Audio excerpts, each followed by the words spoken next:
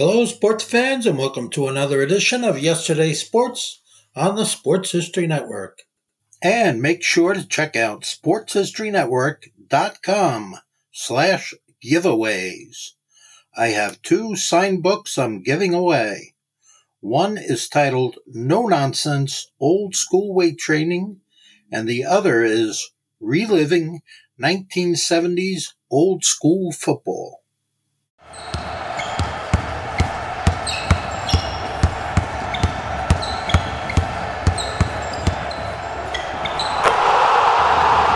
This is Basketball History 101 with Rick Loiza.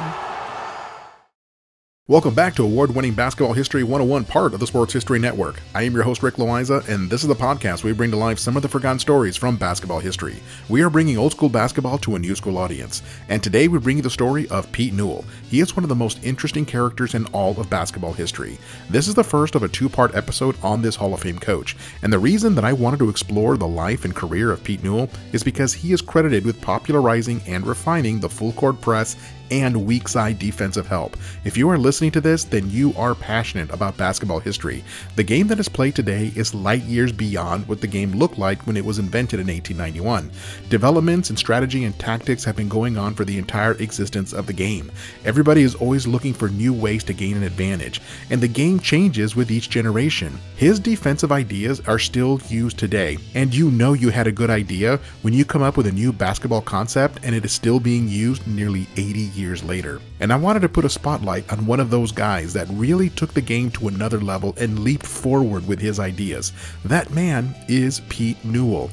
And I first heard about him when I was still a kid in the 1980s, and I knew that he ran something called Pete Newell's Big Man Camp. And I also knew that many NBA centers and forwards would go to his camp to improve their low post skills. And I thought to myself, okay, this guy has never been a coach in the NBA, but he somehow gets a whole bunch of NBA players to come to him for help in improving their skills. This guy must be some sort of a basketball wizard. What I did not know about him when I was still a kid is that he coached at the University of San Francisco, and he coached them to the NIT championship in 1949 with a bunch of players that really had no business being there. And that was at a time when the NIT was considered the more prestigious basketball tournament. He also won the NCAA tournament in 1959 at the University of California with a starting five that he never even recruited. He also coached the 1960 United States Olympic team to a gold medal in Rome, Italy. Pete Newell could coach almost any team to success, assuming that the team was willing to put in the time to improve their skills. The man had one of the most interesting lives that I have ever come across. Pete Newell was born in Vancouver, British Columbia, Canada on August 31st, 1915. He was the last of 8 children and the 5th son born to Pete Sr. and Alice Newell. The family settled in the LA area, and young Pete was put into motion pictures by his mother. Pete never liked acting, but it was good money and he did have a knack for it. You know that very classic Charlie Chaplin movie called The Kid from 1921? Well, if you haven't, just take my word that it is one of the most absolute classic films from the silent era of Hollywood. In that movie, Charlie Chaplin, playing his tramp character, cares for an abandoned child. The role of the kid was famously played by Jackie Coogan, who later played Oliver Twist to rave reviews and was Uncle Fester on the original Addams Family show in the 1960s. Well, when Charlie Chaplin was casting for the role of the kid, he auditioned hundreds of boys for the part, but in the end, it came down to 2 boys for that role, Jackie Coogan and little Pete Newell. Alice Newell was mightily disappointed because the movie went on to huge success. Little Pete was glad that he did not get that role because he hated acting, and if he had gotten the role, it might have turned into a real Hollywood career, which he did not want. Eventually, his mother allowed Pete to walk away from her Hollywood dream. And as he grew up, he was considered very handsome, incredibly intelligent, and extremely athletic.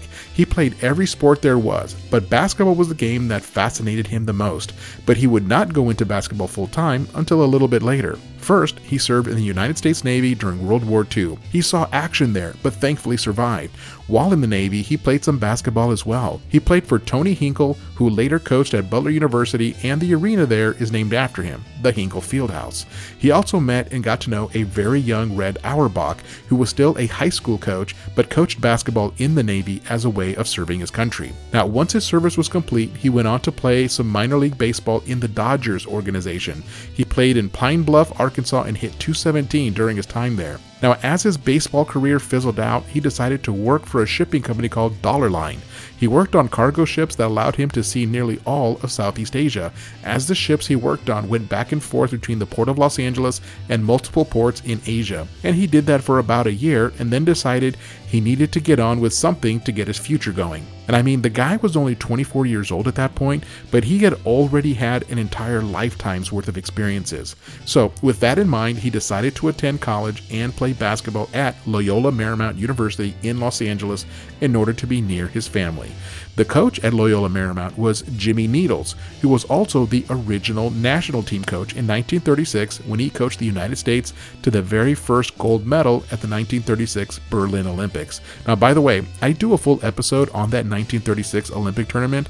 It is episode 47 if you want to check that out. One of Newell's teammates at Loyola was Phil Wolpert, who later also coached at San Francisco and was smart enough to take on a young and raw talent by the name of Bill Russell. Now, back to Pete Newell. A couple of years after graduating from Loyola Marymount, he found his first coaching job at the University of San Francisco in 1946. And he was a young 31-year-old head coach, and he had some very strong ideas of how he wanted his team to play. His teams at San Francisco had virtually no budget. They did not even have their own gym. They had to rent a gym nearby for games and practices, and they had to drive to nearly every game they had. It was like playing in the backwaters of college basketball. He had very little support and very little talent on the team when he arrived. Now, am I giving San Francisco a bit of a hard time? Yes, I am.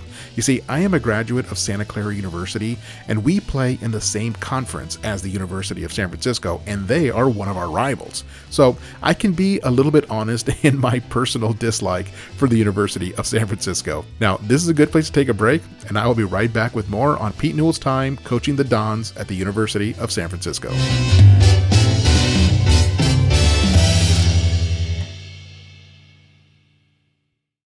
This podcast is part of the Sports History Network, your headquarters for the yesteryear of your favorite sport. You can learn more at sportshistorynetwork.com. At the Sports History Network, we're all about sports yesteryear, and so we're so pleased to introduce you to Row One, an online memorabilia gallery and shop that brings your sports history to life anywhere. The Row One gallery includes over 5,200 gorgeously reproduced prints of team posters, game program covers, game tickets, advertisements, and more in baseball, pro and college football, pro and college basketball, and more. And any gallery item may be printed in a variety of sizes on wood, metal, canvas, acrylic, or poster paper. And in Row One shop, check out the thousands more of unique items with the retro and historical designs dating back to 1876, including t-shirts, long sleeve shirts, phone cases, mugs, blankets, pillows, towels, and even shower curtains. Go to sportshistorynetwork.com, ROW1, for access to the full Row One catalog and for gallery prints and gift items, plus get a 15% discount off all prints on the Row One Pictorium Gallery with coupon code SHN15. Follow the link on the show notes.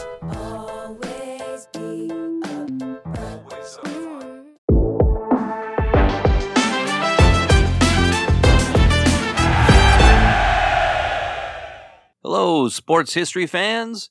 I'm Ross from the podcast Pigskin Tales.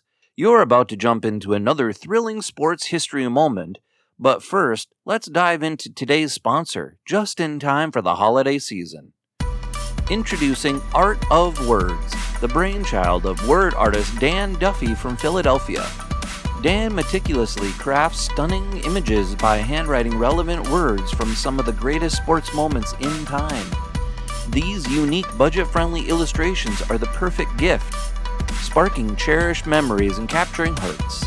Choose from city skylines, sports, history, and musicians to find a piece for everyone.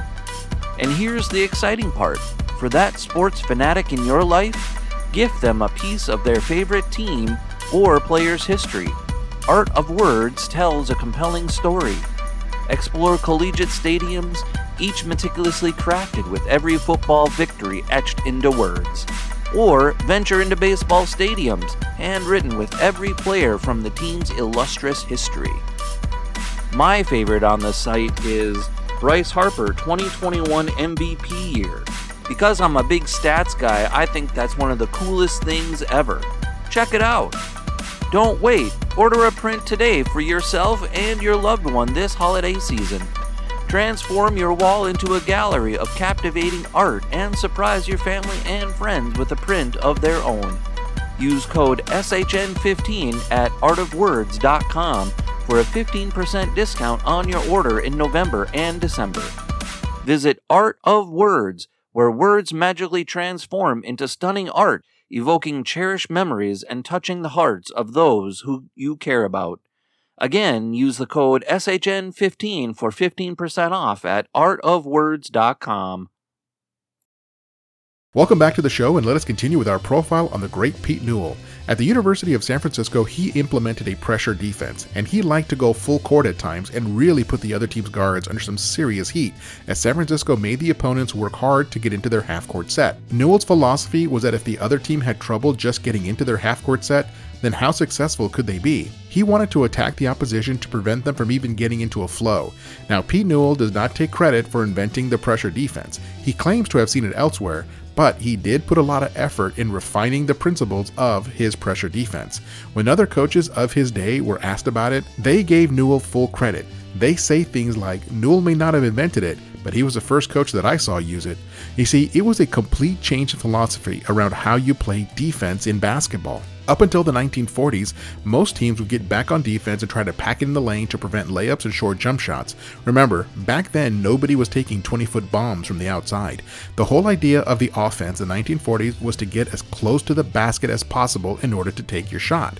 That is why nearly every team packed it in defensively to prevent the other team from getting anywhere near the basket. Newell completely flipped the script on sending his guards way out and picking up the other team's ball handlers in the backcourt, and then playing the passing lane so that the ball handler had nowhere to go. It was an extremely disruptive defense. Teams did not know how to handle it, and many coaches did not know how to adjust to it either. This was something completely new. Now, please hear me when I make this next analogy. I am not trying to compare playing basketball to war. One is a game, and the other is, well, war. But there is some overlap in how someone guards territory for strategic purposes. In battle, if one army needs to guard a castle, they will sometimes pull everyone back to the castle to have the strongest force possible to defend it. And that is how most basketball teams thought of the basket, as a castle that needed to be defended. But in Newell's philosophy, he would send a detachment away from the castle and meet the enemy when they were still beyond the river and cause as much disruption as possible so that the opposition never even got near the castle. Now, I hope that all makes sense. Again, my comparison here is strictly a comparison of strategy, not the stakes involved between playing a basketball game and actual military combat. Now, during the first year at the University of San Francisco, Pete Newell was the head coach of the basketball team, the baseball team, the golf team, and the tennis team. And that was not completely uncommon back in those days. Most coaches would often coach multiple sports. Now, in his first season with the basketball team, he completely turned them around, and they only lost one game with this new pressure defense that they were using. By 1949, Newell had led his basketball team all the way to the NIT championship in New York City, and at the time it was considered the real national championship. The NIT was still regularly securing the best schools to play in it. The NCAA tournament existed, but it would not be until around the 1950s when the prestige of the NCAA tournament surpassed the NIT. So in 1949, it was the NIT champion who was considered by the media to be the real national champion. And that again was the University of San Francisco. Also, the San Francisco tennis team won the national championship in 1949 as well. And as far as I can tell, Pete Newell is the only coach in college history to win a national championship in two different sports during the same academic year. That is incredible. Now, the other thing he did with that NIT championship was introduce the pressure defense to the East Coast. Prior to the 1940s, each region of the United States played a slightly different style of basketball since travel was harder to come by back then, and so each region of the U.S. developed its own style. Essentially, West Coast teams were known for playing a very fast style of ball where they just simply try to outscore you. Now, back in the East Coast, they played a slow-down, half-court, physical style of ball. But once those East Coast teams saw what San Francisco was doing with the pressure defense, there were more than a few East Coast coaches who contacted Pete Newell to study the finer points of that pressure defense. And to Newell's credit, he was happy to show any coach the finer points of his defense. Now that tells me a lot about the kind of man that Pete Newell was. Most coaches back then, or even today, would not share anything with another coach, but Pete would because he just wanted to see the game get better. He believed in the sharing of ideas among coaches, and because of that, he made a lot of friends in the coaching community and became very well respected among other coaches. And one more thing that Newell came up with was the concept of the weak side help on defense. Up until then, everyone was left one-on-one, and if your man beat you, then he beat you. But Newell said no. He came up with a way for teammates to help each other on defense by bringing in a weak side help, and other players would then rotate over to prevent the pass to the weak side forward for an easy bucket. You know, here in 2024, we sort of take for granted that all of the basketball strategy that you might see on television has just always been there, but it wasn't. Everything that you see in a typical college game or NBA game was invented by somebody. Then that idea was refined or tweaked by others over the decades. Even the idea of bouncing the ball to dribble it was invented by somebody because it was not part of the original game invented by Naismith in 1891. So when you think of Pete Newell, keep in mind that he popularized pressure defense, full court defense, and weak side help on defense. Those are three concepts that he spread around basketball because they proved so effective. And I consider Pete Newell to be a legitimate basketball genius. The way that he thought about basketball was so far ahead of his time. And part of the reason that I wanted to do a story on Newell is to help remind all of us here who love the game of basketball who came up with this stuff. And I want to give credit where credit is due. So that is it for today on our profile on Pete Newell. Join us next time in part 2 when we talk about his move to Michigan State University, the University of California, his time with the Rockets and the Lakers of the NBA, and his time working his big man's camp. That's next time on Basketball History 101, part of the Sports History Network, the headquarters of Sports Yesteryear. Go to sportshistorynetwork.com to find out more about this and other sports history podcasts. If you like what you hear, please hit that subscribe button wherever you get your podcasts. And check out our page on Facebook. It's called Basketball History 101 Podcast. There you will find shorter historical posts as well as comments and discussion starters on today's game. I'll also announce there when new episodes come out. I want to thank my producer and editor, Jacob Loiza. Join us each week as we continue to mine the history of basketball for more great stories from the past. Take care, and see you soon.